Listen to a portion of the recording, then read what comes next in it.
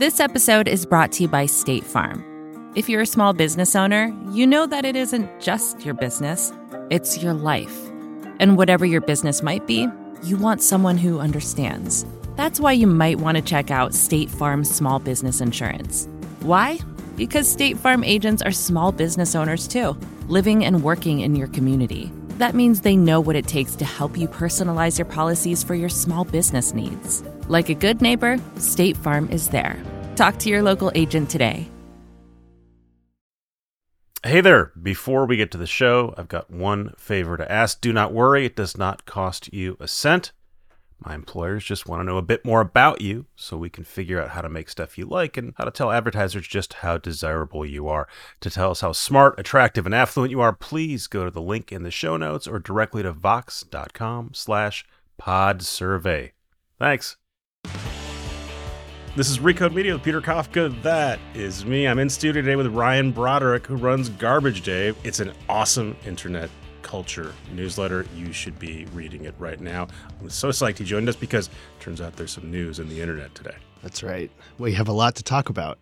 Ryan is someone that I have come to rely on to sort of explain how the internet works, really how socials work. Obviously, Twitter, we're going to spend a ton of time talking about that, but Facebook, and stuff that I'm not spending a lot of time watching, like Tumblr. Ryan spends a lot I Tumblr. He is wearing a Tumblr shirt right now. I am. You can't buy this one. I got this one through other channels.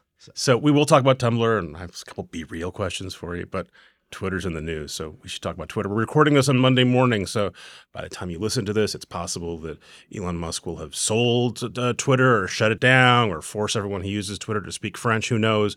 But we're going to assume that it'll still be intact, and so we can talk about sort of broadly what has been happening. I was just going through all your recent posts, and so many of them are quotable.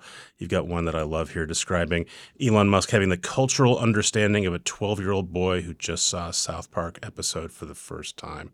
That was probably a couple weeks ago that you wrote that. Yeah, it all blurs together now. I'm running out of one-liners for him. But I also think, it's a pivotal moment in every young boy's life to see Cartman for the first time. So it does have, he had a Monty Python link. It's one of the things about Elon that is confounding for me. There's a lot about him that I recognize either in myself or other internet nerds. Not that we're all the world's richest man and build big, important companies, but kind of get where his brain is at in some parts. And then there's just parts where I'm very confused. We can talk about all that. But before we get into what Elon is doing to Twitter and what might happen next, I'd just like you to explain why Twitter is important and also sort of situate it for us in its importance. I've been spending time in Slacks and on posts saying, you guys, we're kind of overinflating Twitter's importance. The people who are on Twitter, journalists, coworkers, we make too much of Twitter. My kids have zero interest in it. It's a small network. But you spend a lot of time thinking about it. So tell us why it's important and how important it is. Yeah, I've never had a great relationship with it. I think it's really overstated in how important it is. But at the same time, you can't deny its impact on the media in particular and culture. And I think for the last decade to 15 years, we've lived in sort of a Twitter trickle-down world. So you have, let's say, 30% of the population, maybe less, using it, but that 30% or less is extremely influential. And I think most importantly for media around the world, not just America, if you need to go write something on the internet or make a movie or figure out how people are talking or thinking, there's only really one platform that lets you search the entirety of it. All the rest don't. This is interesting because you bring up search a lot and about why search is important, and you talk about search. Why is it's something I never think about when it comes to social. Search is something you do when you go to Google, although Google is getting less and less good. And I never think really to search for something on Twitter. You talk about it all the time. Why is it important? I think it's useful because there really isn't a way to figure out how people are talking or thinking. And it's become so a part of our lives that we don't even think about it so much anymore because let's say something horrible happens outside right now. There's a good chance you're probably going to pull up your Twitter app and you're going to type in the address or try to figure out the hashtag people might be using to coordinate. I will, but I'm a sick Twitter user, right? Sure. I mean, I'm a minority of Twitter users who's on the app all the time. I have full of self-loathing. I'm in the media, so I get that sort of there's some trickle down from but I don't think a normal Twitter user does that, do they? I don't think so. I think they're bombarded with people who are, though. And I think that the people with the largest followings in the very beginning were celebrities. They were journalists. They were TV hosts. They do that. So there's this giant umbrella that we're all sort of living under, and that umbrella is Twitter content, whether you're getting it through search, whether you're getting it through an article aggregating it. I mean, to the point where the whole strategy for the Russian Internet Research Agency for a long time was writing unhinged tweets that could be embedded in posts. But also dropping in Facebook, right? I mean, that's most people or many more people are using Facebook. I mean, that number's shrinking. Why is Twitter so outsized in importance for people like me who are on it? I think another reason why it's important is if you think about Facebook, you think about Instagram, you are receiving content according to an algorithm that's based on who you follow, what you like, what you look at. Where other than a few parts of Twitter, which are algorithmic, most of it is chronological. You're still seeing stuff from people you follow. It's breaking down right now, but that's the idea. And that also tends to be very powerful because it creates spontaneity that doesn't usually happen on Facebook. I think there's a much higher probability that you're going to learn about, let's say, the Iranian protests right now on Twitter than you are in a community group for your hometown on Facebook. So here's another way that I'm stumped thinking about it. So there's me and a bunch of other hyper media literate Twitter users on the older side of the internet using spectrum. So we can come back to the fact that, again, my kids are 12 and 14 and have zero interest in Twitter and probably never will. So we're deeply immersed in it, but we're still a micro fraction of internet users, even people who are on. Twitter has 300 million users, right? Most of them are not on all the time at all. Very few of them are posting. How does the fact that we're on it all the time translate into broader effects on the internet, in the actual real world? There's, one of the things we always hear is Twitter is not real life. So yes, the people on Twitter are outraged about this. That has nothing. It doesn't reflect reality in any way. And I tend to believe that. So what am I missing? To a degree, if you think about all the different platforms of the internet, Reddit, Tumblr, Pinterest, Instagram, TikTok especially, there's all this activity happening there. And there really isn't an easy way to get a consensus on what's big on TikTok, other than using their own metrics, which aren't great. But if you have, let's say, the editors and writers of the largest publications in a country on one website, but also looking at other websites, it has, at least for the last 7 to 10 years, functioned as sort of a public Slack room. It's a way to create consensus on the internet, which is an illusion probably, in the same way that all pop culture is kind of an illusion, or at least like a fever dream that we all agree on. I think that for a long time, Twitter has functioned as what I call the front page of the internet. And I take that term from Reddit, which used to call itself that. And over the years, there have been different front pages of the internet. I think for a very brief time, the front page literally of YouTube felt like the center of the world. Meaning, when you come look at this thing, we are telling you the most important things in the world. Yes. And in this case, it's we collectively are Twitter, Yes. as opposed to the editor of the New York Times. Another way of saying what you're saying, I think people talk about, is Twitter being the assignment editor Yes. for newsrooms around the world. They're like, this is on Twitter. Right. We pay attention to Twitter. This seems like something we should follow. Again, there's lots of downside to that, but that's what happens. Huge downsides. I mean, consolidating all of culture and media and politics into one space is a bad idea, but we tend to want that. I mean, ever since the very first portals with AOL homepage, we've wanted a central place to log in and look at stuff. And then we get bored and we move around. And I think the reason why it was so attractive for someone like Elon Musk is because you can point at it and be like, all right, that's the internet. And I don't have to think about the rest. I can think about all the people on Twitter who will tell me about the rest. And that's very powerful. You were tackling this question this morning, not because you were doing work for me, but it's what you think about. And one of the things you brought up was, look, it's text-based, and that's really important. And from a business perspective, the fact that Twitter is text-based, even though it has tried to move from that, right? They tried to buy Instagram. They basically created TikTok. It was called Vine and moved off from it. It's text-based. Normally, when you are assessing Twitter's value, you go, yeah, they're stubbornly text-based, and that's a problem for them because most people want to look at pictures and they want to watch videos. So why is text important to Twitter? Or why is that an advantage for them? So I travel a lot, both for work and because I like to travel. And I spend a lot of time in Sao Paulo, Brazil, where my girlfriend lives. And when I travel, I have a phone plan that usually puts me at 2G, 3G maybe if I'm lucky. But that's also pretty similar to how a lot of the world uses and experiences the internet. The always-on broadband that we're used to in much of America doesn't exist in lots of other parts of the world. Right. And if you've ever tried to use social media on a 2G connection, you know exactly what I'm talking about here. You basically have the option of Googling something but not being able to click into it. So you got to read the information through the results itself, WhatsApp, and Twitter. The Facebook app, for all of the free basic stuff that Mark Zuckerberg has been talking about for years, doesn't actually work that well. Instagram doesn't work that well. But because Twitter is still largely text, and even if there's an image in there and it doesn't load, you can pretty much get the experience. Like you're like, okay, I know what it's probably like a picture of like a pig with poop on its balls or something. I got it. Yeah. So if you take that away, all of a sudden you've lost something very vital. And I think that in America in particular, we like to associate it with columnists bored after lunch fighting with each other. But if you go outside of America, I mean, we're so far removed from the Arab Spring that we don't even talk about it right now with regards to Elon Musk and Twitter, which is crazy because we've assumed that it's part of the world now. Well, I think about it all the time, and I not all the time, but I certainly, when I've been writing the last couple months about Twitter, I'll say this was important. This was certainly the way that people in and around Twitter were thinking about its importance. Again, to remind people, this is 2010, 2011, where dissidents across the Arab world were using social media, not just Twitter, but Facebook as well. And there were a lot of us saying, oh, they're using the internet for good. This is great. Similarly, I always think about the fact that there was a Pakistani engineer a couple miles outside of Osama bin Laden's compound who was essentially live tweeting the raid there. Accidentally, he didn't know what he was doing. Right. And this was all part of like the thinking around social media being this is an unalloyed good, or it's a mostly alloyed good for the world. And people are going to use it to do good things. And now you see lots of, I think now the conventional wisdom is, oh, we were all wrong.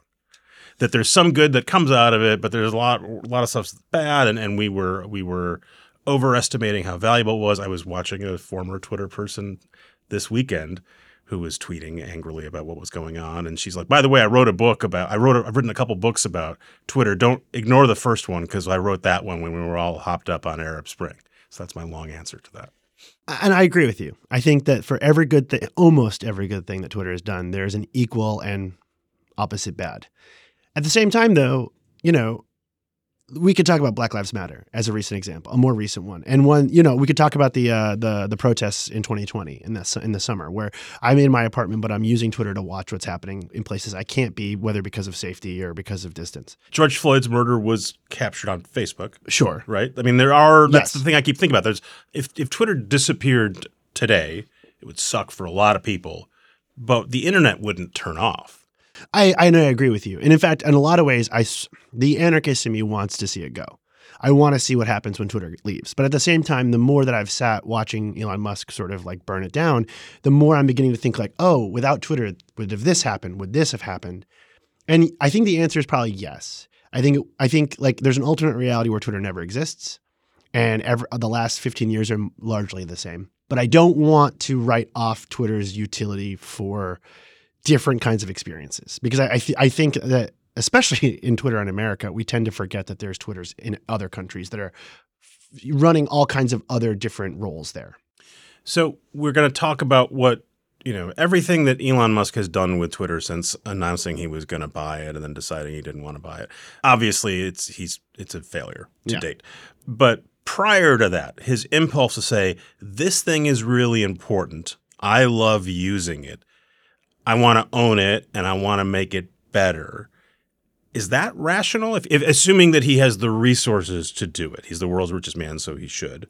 Does that impulse make sense to you? I think it does, and I think that impulse would happen if we weren't talking about Twitter. If we were talking about if Elon Musk was like Pinterest should be the app that takes us to space, I think that there's always going to be the big app, whether it's because of size or influence, and there's going to be someone like Elon Musk who sees how they could use it for either selfish gains or good ones. Let's imagine that Elon Musk is operating in completely good faith, and he really thinks that Twitter could be the thing we use to connect our spaceships 100 years from now. I think that is very important to remember going forward now, because any app that gets to that size, there will be someone who thinks that, and there's a good possibility that eventually one of these apps will be that. We're sort of like hilariously dancing towards this precipice where we're eventually going to have to decide, is there a world app? And how does that work? And throughout all of the memes and the 420 jokes and the Dogecoin nonsense, I think that concept is so heavy to think about that we're kind of ignoring it. We're kind of ignoring that like this guy wants to connect the whole planet. Right. I mean, the countervailing thing is that seems like we're moving more and more towards a balkanized internet where Yes. China is going to exist entirely independent from the rest of the internet. We've seen Russia get cut off.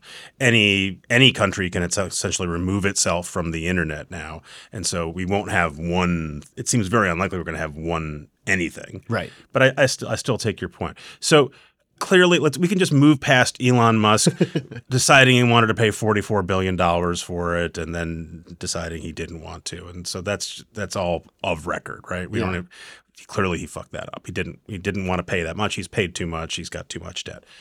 All that said, I didn't think it was going to be successful when he took it over, but I'm shocked at, like you said, he looks like he's intentionally trying to burn it down. What do you make of the overall Elon-ness over the last couple weeks?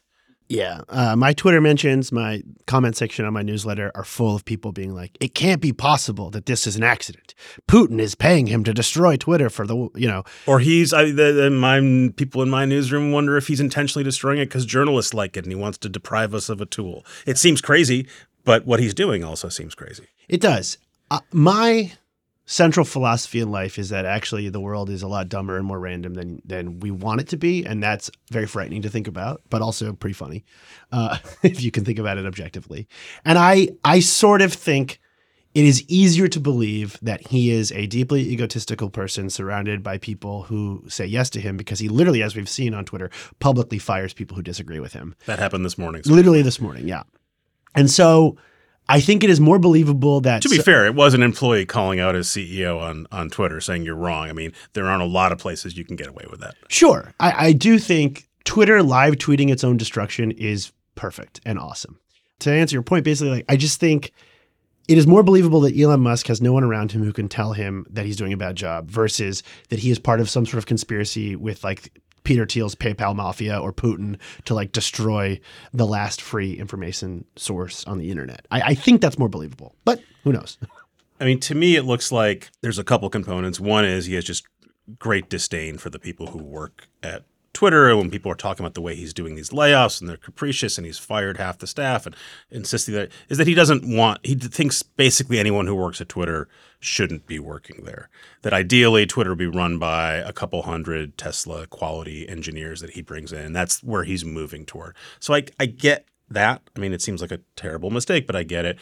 I get him now a little bit not having any idea how to interact with advertisers, although I'm still surprised because Elon can be professionally charming. And so I'm shocked that hasn't figured out how to just say the right things and then be less of an asshole on Twitter.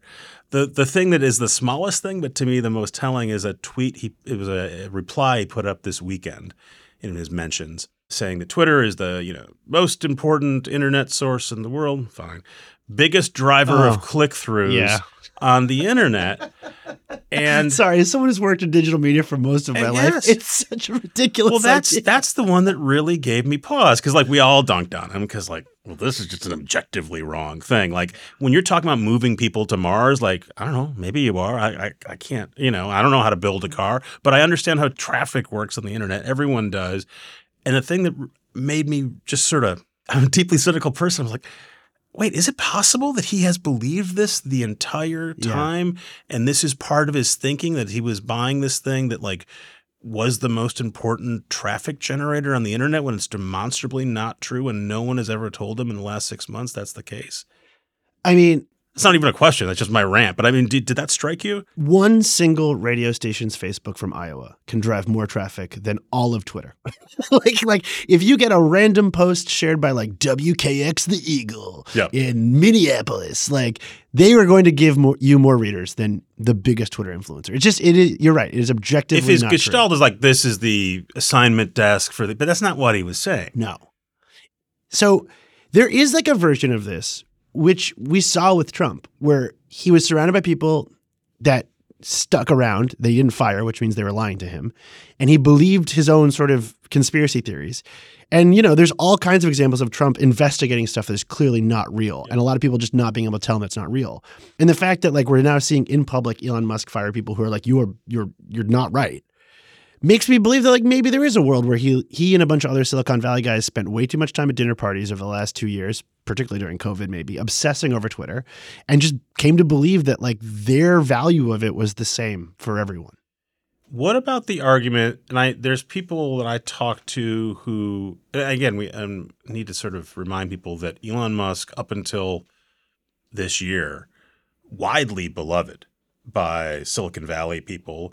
Broadly, anyone who knew about him thought he seemed cool, rich guy, made cool cars, and that's about all. In Silicon Valley, people really, really admired him. Even people who might disagree about whatever, they think, look, he built these two companies. He's doing real science. He's a technologist, especially when you're in like the social media sphere. Like everyone's like a little embarrassed because they're doing photo filters and, he's sending rockets and landing them.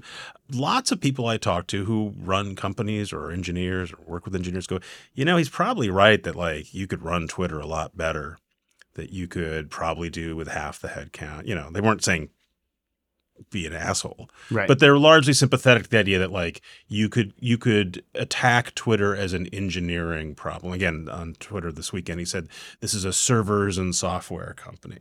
And I think a lot of people agree with him. And then everyone who's in social media says, no, you don't understand. It's much more nuanced and difficult. That sounds like they're just defensively explaining why they're bad at their job. So can you make the case about why it's not a software and servers problem?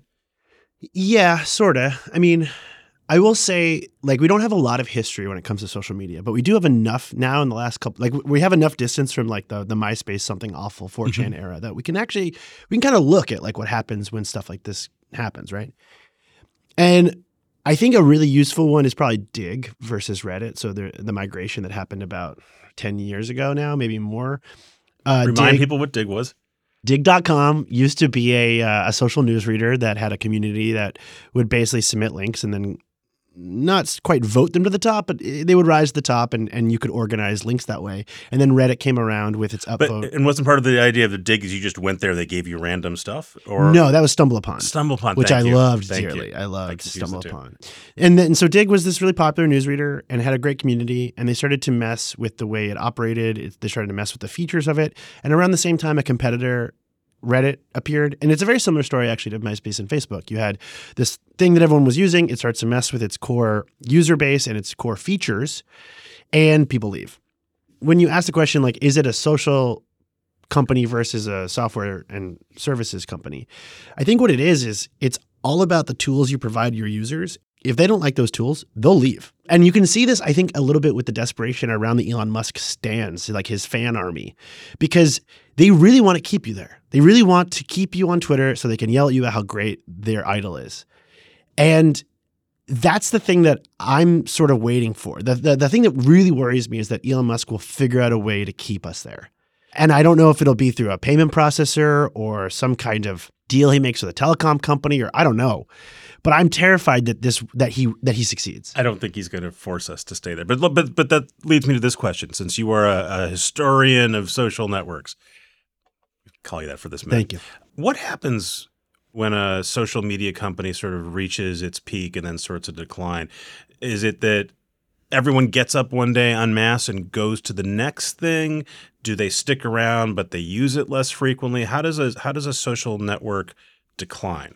So there's a couple of good examples. Obviously, the MySpace one is that Facebook launches a service that initially asks for a college email. So they start to get college-educated users to leave, and then they expand outward and quickly, and they're more stable than Facebook after Rupert Murdoch buys it and it starts to fall apart. Right. So I was on MySpace, not very much, and then eventually I was on Facebook. So why does a user go from MySpace to Facebook? I mean, I could tell you it was a better experience. MySpace was filling up with spam. My comment section were full of people like selling weed and stuff. It was all like juggalos. It was kind of a mess. Sounds like New York 2022. Yeah, exactly. But then you can look at other ones. So very famously, a bunch of users got really mad on the message board, Something Awful, over some moderation decisions around adult content, let's put it politely. And they left and started 4chan, where they could go and do those things that were banned on the other site. Vine was a totally different one, where the largest stars at Vine essentially unionized and said, you'll pay us to make content for your website or we'll leave. Twitter said no, and they left and they went to other places and eventually laid the groundwork for what TikTok became. and YouTube and other places. And, you know, with Dig, it was more of a, we can't function as the community we want to be anymore, and they left. There's all these sites that die, right? But then there's other sites that sort of exist as a zombie. So Tumblr, my dear love, has functioned essentially as a slow walking corpse for a while. There's spikes in activity, but after a porn ban that was very controversial, a lot of people left. Pinterest is another weird one where it was like huge, then it kind of got quiet, and then the company just started quietly building tools for their core audience, and they've essentially eaten all of Google image search results at this point. If you've Googled anything in the last like year, it's all Pinterest links. Yeah, it's very frustrating. You think Google would solve that? You'd think they would care. Doesn't seem good for Google, Yeah. but that's a different question. So leads me to lots of people on Twitter are very worried about Twitter, talking about, can this be replaced? Can we go somewhere else? So first of all, do you think that we can replicate another Twitter somewhere? So maybe. My theory for a long time on why newsletters got really popular was that people were sick of Facebook organizing their content algorithmically, so they just went to email because there was no real sorting. And it was there. It was easy. And I think that the guiding principle of the internet is like people just sort of gravitate towards what's easiest. So when everyone's like, welcome to the Mastodon Fediverse. I was going to get to Mastodon in a second. You got to pick an instance, and then that instance might ban you or read your DMs or kick you out because you're friends with this other instance, all this other stuff. I don't think it's going to happen. My assessment of Mastodon after trying to use it for a week was, oh, this is like what trying to buy a Bored Ape was. Like, you can do it if you want to, and you're oriented toward that, and you have a tech-ish background. But for a normal person, converting your cash into ETH, and then how are you getting MetaMask? Like, it's just not a non-starter to me. Yeah, I don't see it. I mean, I should say I have a lot of readers that are furries in particular that really like Mastodon. And if they're listening, I want to say, I hear you. I'm listening. I'm learning. But it's also, I just don't have the time to learn Mastodon. I think what will probably happen is we'll see a dispersal for a while. So I think a lot of journalists will probably move to Instagram because it's like, it's there. It's easy. Instagram stories. You can type up stuff. Put it. You can looks like a thing you know how to use. Yeah. You already use it. I don't see Facebook succeeding with this, but maybe like someone starts a Facebook group that gets really popular. I think Substack could do quite well here for a certain kind of content. But I think that the other thing is that what makes Substack successful will apply to any single blogger. So, I mean, what I love is if you want a great example of the decentralization of the internet right now, Mike Masnick, the Tech Dirt writer, is going viral like every week now. And that to me is like, blogging's back. He figured it out. He's one of the original bloggers. He's been typing on that same I love it. blog domain forever. I mean, I paid attention to him a long time ago. He was writing about, DMCA Right. and music copyright, and that was stuff I was paying attention to. I was kind of shocked to find that he resuscitated himself. It's great. It's like Blink-182 getting Tom DeLonge back. It's fantastic. No, and I think you're going to just see more people starting little pop-up stuff. But those are all ways for individual writers who want to get their stuff out to a community to reach it. So that's one thing. But if you're just a regular – because again, the rule of social media is very few people are making stuff. Most people are consuming it. Right. The idea of like skimming through an app and seeing something funny or interesting or outrageous and then putting it back, which is the way most people use most of this stuff. Does that get replicated, or it just goes away and people just move on? They've already moved on to TikTok and Be Real or whatever. That's the sad thing is I think one of the wonders of Twitter was that, and also why it was a hellhole, is because the friction of sort of being a consumer versus being a creator was so thin. It was like so easy to switch. And I think we're probably just going to be in this position, which we've kind of been in since the pandemic, where everyone has, 3 different group chats and they're on a couple Discords and they're, in an email listserv or whatever, and they're just sort of hanging out and sharing links there. And they're doing the Twitter thing, but they're doing it there. And we also have a wave of these new apps that are either hyper local, like Be Real, which is basically just the people in your phone book on your phone, or TikTok, which is Netflix, but in bite-sized chunks. You don't really – there's not a real incentive to make stuff on TikTok. It's easy to do it, right? They Yes. would like you to. Very There's fun. that button, like the way Evan Spiegel used to talk about Snap, sort of we want you to create stuff from the get-go. But I think you're exactly right. It's a video player, and they're giving it to you in 1 or 3 or maybe 10-minute chunks. Yeah, I did a whole rant on TikTok the other day, and I finished and I was like, I want to do that again. And then I was like, that's not good. That's not a good feeling because I will. And I could very easily see myself porting over my Twitter addiction into something else that's more bad for me. So hopefully I can stay away. We'll be right back after a word from a sponsor. This episode is brought to you by State Farm. You've heard it before. Like a good neighbor, State Farm is there. But it's more than just a tagline, because State Farm agents are small business owners themselves who live and work in your community.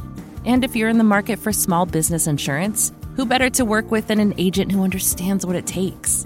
State Farm agents can help you create a personalized insurance plan that fits your small business needs and budget. Talk to your local State Farm agent today about small business insurance. Like a good neighbor, State Farm is there. And we're back. I want to ask you about TikTok and Tumblr, but let's talk about Be Real. On my radar for about a year, and I would go to my nieces and nephews and be the creepy uncle and say, "Are you guys on Be Real yet? I heard it's the hot new thing with the kids," and they would just give me this blank look, like, "What? Please stop, go away." But it seems like in the last couple months, it tipped over. At least like it's the kind of thing where SNL can parody it and assume that a lot of the audience uses it. Do you believe this is a thing that sticks around, and if so, why? I think there's a good chance that Be Real eats away a lot of the lingering Snapchat users. I see it more in that direction. I don't see Be Real doing a pivot and becoming, the next big national social network. What is the itch that it scratches for the people who like it, and why do you think it has a ceiling on it? So, I did a story a couple of months ago about Be Real, and I interviewed a bunch of college-age Be Real users, and they were all saying that they've never looked at the explore. So there's two tabs in the app, one for people you follow and one for just random people. And the idea is you're taking a picture of something, but it's also taking a picture of you. So you get this double image. You can see everyone now is replicating it on TikTok and on Facebook. It's cool. I mean, it is cool. It's supposed to be candid. It's supposed to be fun. There's a timer. And those features are very easily replicated. I think they're kind of fatty. I actually think there's a very good chance Be Real doesn't even use it much longer. But I do think Be Real has figured out something very clever, which is that Americans in particular don't have an easy way to kind of send each other semi-private messages over across different kinds of phones, right? We don't use WhatsApp. We're not a WhatsApp country. And so Be Real for me— We're an iMessage country, but everyone's got the one Android friend. Exactly. And so I think a way to defeat Android classism is Be Real. And I think there's a version where Be Real just becomes basically a private Instagram for people under a certain age. And then the question will be can they keep grabbing younger people? Because I think that there's also a world where they end up like Snapchat, where there's just this I interviewed the writer Charlie Warzel a couple months ago, and he described it as the Snapchat microgeneration. And I thought that was a really fun way of thinking about the random cohort of college students that get stuck in a weird app and they just live there until it dies. Do you have any sense why Snapchat has seemingly, and again, it's because my kids are in the demo, but my understanding is if you're a 12, 14-year-old kid, Snapchat is the main way you're communicating with each other. It's how you text, etc. Was that intentional on Snapchat's part? I can't imagine Evan's people was what I'm going to do is decline in popularity, and then I'm going to go find another cohort of people. I'm really rooting for Snapchat. I love internet third places, and I think Snapchat really offers this really interesting thing that we in America particularly don't have because we don't have WhatsApp. And so for teenagers, if they don't want to be with, oh my God, this is going to sound so horrible. If they don't want to be with their parents on Instagram and their grandparents on Facebook, they want to be somewhere else. It's just their own space. So it could have been anything. It just happens to be Snap. And I think Snapchat has a couple things that Gen Z and younger tend to like. They like privacy. They like ephemerality. They like spontaneity. But they also like fun filters and AR and a TikTok video feed that Snapchat has now. I'm rooting for Snapchat. They're not doing well right now, but nobody is. But I think Snapchat could be, in line with TikTok in a couple of years. But that's my fan theory. Why do you care about Tumblr? You talked about it being a zombie app, and it's interesting because that's what my perception was, but I've been reading you for a while, and you spend a lot of time talking about what's happening on Tumblr. What's interesting to you about what's going on at Tumblr? I think Tumblr, in many ways, is a really good cultural resource for a certain kind of internet. So on the internet, there are fandoms, and a lot of these fandoms operate now on Twitter or Reddit. But the birthplace of internet fandom, as we understand it, I consider Tumblr. Tumblr has some unique features that allow it to be very good at organizing fandom content. So, a typical Tumblr post, when you reblog it, you can add stuff to it, so it just keeps getting bigger and bigger. It's almost like a message board thread that just travels around the internet. And so you can be really collaborative there. And so the memes there are really funny and they're really self-referential, which I appreciate. But I also think that a lot of people who have been there, based anecdotally on the people I follow and the people they follow, they've been there for a long time. Mm-hmm. And I think we have this habit of forgetting about the corners of the internet where people have just been there for 15 years. So I get like going to a restaurant that was hot and no one talks about it anymore, but you go there, it turns out there's kind of an interesting scene. The locals are still there and they used to be Tex-Mex, but really now it's just a bar or whatever it is. Yeah. So I get the fun of that. But what you're not saying is like, oh, this is like a version of Twitter where there's a small community there, but they have downstream effects. This is just its own insular thing. I don't think it's downstream. So I personally use Tumblr as a writer because it's extremely curatorial. So if I follow, I think I follow like 2,000 or 3,000 blogs there. And a lot of those blogs are people who are organizing other parts of the internet. So that for me, that's super useful. I can open up my Tumblr feed and within like 5 minutes kind of get a good sense of, some funny tweets, some good TikToks. And it's not just like Twitter referencing itself. It's pulling from different parts. I haven't spent a ton of time on TikTok.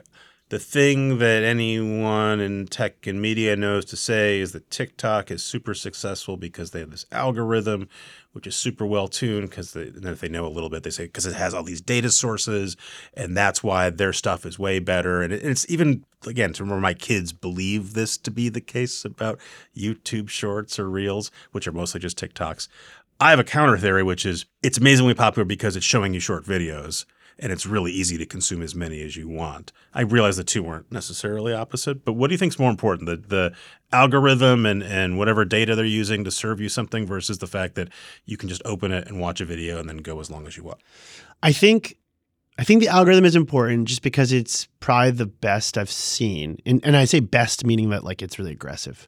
So it's, you look at a golden retriever video for an extra 5 seconds and all of a sudden your For You page is just golden retrievers.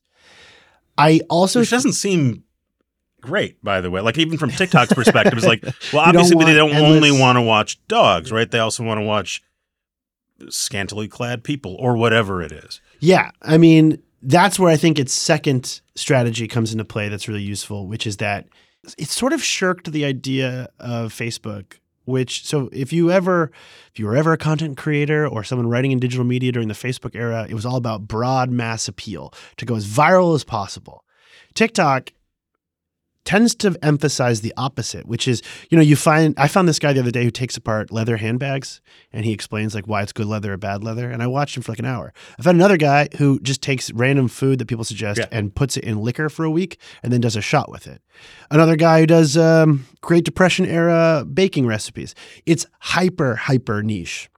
And I think that's why TikTok's algorithm is so effective, is because it's not emphasizing anymore. It used to be all about like dancing and really broad appeal stuff. Now it seems to be switching and wanting you to be as niche and bizarre as possible, which is so compelling. I remember reading Corey Sika, who used to work with me and then went to the Times and now is back at Fox Media, saying something to the effect of, it seems like actually TikTok is getting broader and it's trying to get people to all sort of watch the same thing after all. Do you think no? Its success is really pushing you down in a narrower and narrower. No. I think it. So it is also. So what's really interesting is TikTok is investing a lot in search. For the first time ever, I was able to describe a video into the search bar, and I found it, which is outrageous to me. But that content that is sort of becoming this TikTok monoculture tends to be hyper specific. So I'm waiting to see if TikTok's algorithm starts to promote, that you remember like in 2016 when like all of the top YouTubers were basically in a reality show together across their individual videos and they're all just fighting all the time, all the drama channels. Doing collabs. Yeah, all that stuff.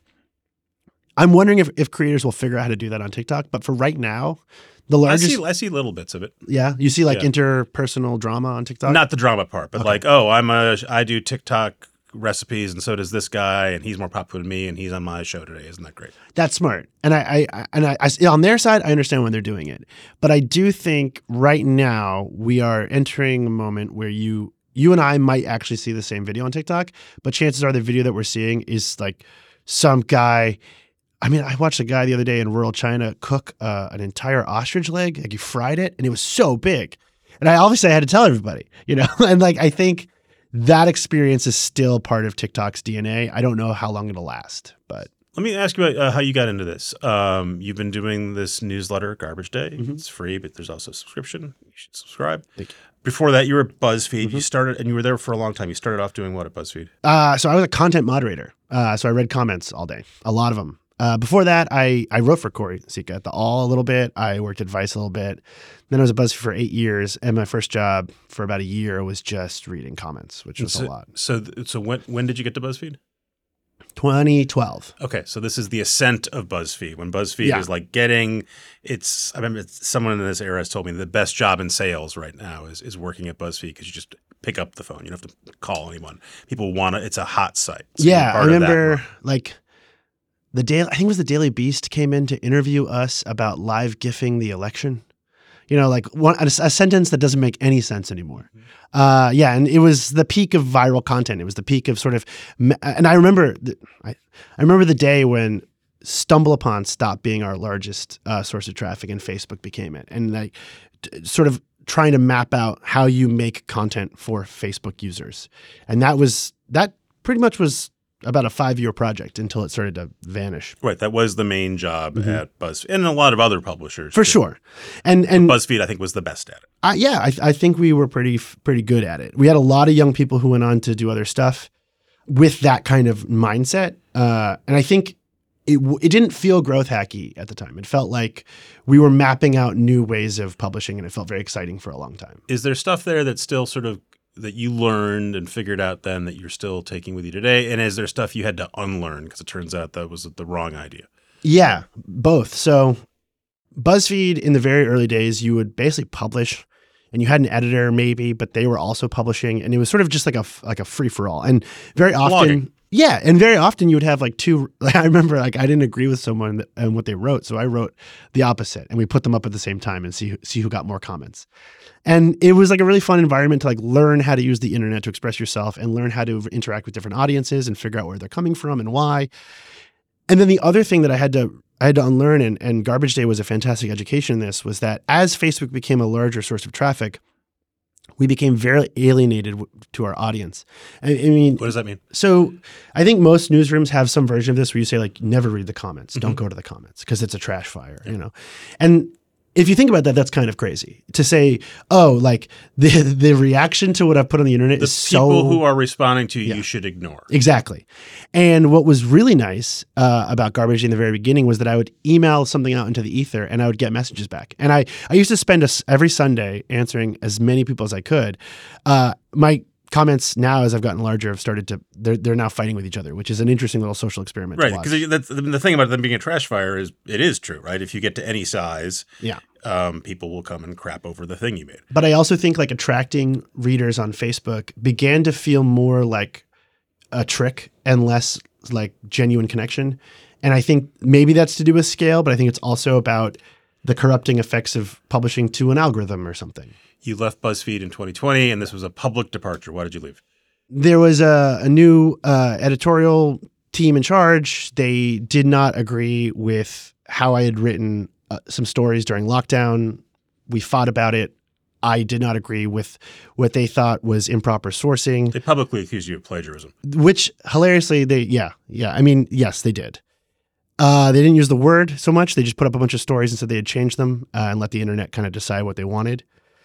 And it was awful. I spent a long time before they went public sort of saying, I was there to help write the style guide that you're accusing me of violating. I'm happy to take classes or work with you on how you want to do this. It didn't pan out. So what their public discussion was like, these were misproperly attributed, et cetera. And you tell me in your words what you thought you were doing. So all of the instances, I mean, they're public. You can look at them with the Wayback Machine. I had linked to material, and they believed that the material I had linked to was too similar to how I had written it. And I approached this as, someone who'd been at the company for almost a decade, being like, how do we fix this together? And it fell apart in talks. And, I still have friends at the company now. It's a very different company than it used to be. I still like it. It's like a hard thing to sort of like see this place you kind of grew up at not only change so drastically, doesn't feel like that anymore, but also literally publicly throw you out. So yeah, it was a tough time. Okay, I wanted to make sure we discussed it before I let you go, and we'll end on a different note instead of ending on that. What is NyQuil chicken? Yeah. Why did the FDA? That's why they warn really fired me? me. That's why BuzzFeed really fired me. Is I was making NyQuil chicken. Why did the office, FDA warn everyone in America about the dangers of NyQuil chicken, and what does that story tell us? Yeah. So NyQuil chicken started on 4chan in like 2017, I believe, which feels like way longer ago. A guy made what he called sleepy time chicken, which is where he boiled chicken in NyQuil and whiskey, and then he covered it in more NyQuil. And the point, it's on 4chan, so it's kind of anything on 4chan is meant to be a joke.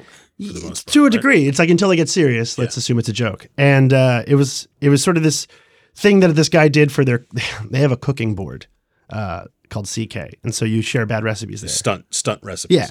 And it kind of kicked around the internet as sort of this, I don't know, like urban legend. And one interesting side effect of TikTok kind of rising in popularity is that it seems to be absorbing older parts of the internet and like recycling memes. And NyQuil chicken, for whatever reason, got stuck inside the algorithm on TikTok. I found 2 accounts that claimed they had made it. And then you think they got whether they went to 4chan, the meme got into their head, and then they're like, I'm going to make this. Because one guy had done it on Twitter before that. And so it's sort of been leapfrogging around the internet. And then one like weird side effect of TikTok is that people tend to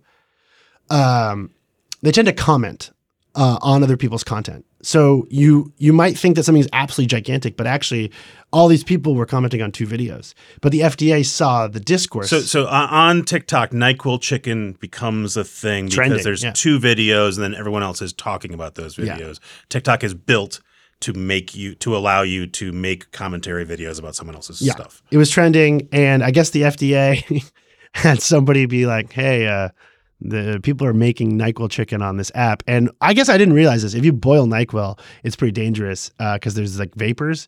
And so they had to issue a statement, which then got picked up by every local news station. The FDA is saying this horrible thing is happening on the internet and you should warn your kids about it. And so it's like really tough that it's a tough place to be, I think, for the FDA, because it's like, do you address it and make it bigger? Or do you not address it? I mean, this feels like every internet hoax I've seen since the internet came around, which is if you had any sense of how a chain email worked or anything else, this thing is not true. There's not a gang gathering at the mall, but if enough people are sending the information out, then eventually the police have to respond to it. They mean well, they freak everyone out and it spirals out. So it just seems like this is the same story, just decades after we should have learned Is there a way for anyone to learn the lesson, to sort of not amplify things that are objectively not true and not to scare people who don't know better? Yeah, I think the only real way is to just sort of work in terms of scale, right? So it's a lot to ask the FDA to be like, go find how many people are actually doing this. Shouldn't be though, right? They could just look and say there's 2 videos. You were able to do it. I mean, hey, FDA, if you need any help, let me know. I think though that's the way to do it, is you sort of have to walk people through this and say, okay, this is the inciting incident, this is how big it was, and this is the second layer where people are talking about it, and this is how serious you should take it. And I think a lot of that messaging gets lost when especially a federal agency tries to get involved, because they're just thinking like, all right, we got to stop this. People are making NyQuil chicken in their houses. So Ryan Broderick, Garbage Day writer by day, and at night he is available for FDA or any other agency consulting. Yeah, happy to help. Thank you very much. Thanks for coming, Ryan. This is great. Thank you very much. Welcome to the Canva guided meditation for stress at work. Impending deadline? Generate Canva presentations in seconds. So fast. Brainstorm got too big? Summarize with AI in a click. Writer's block? Release with Canva Magic Write. Magical. Stress less and save time at canva.com. Designed for work.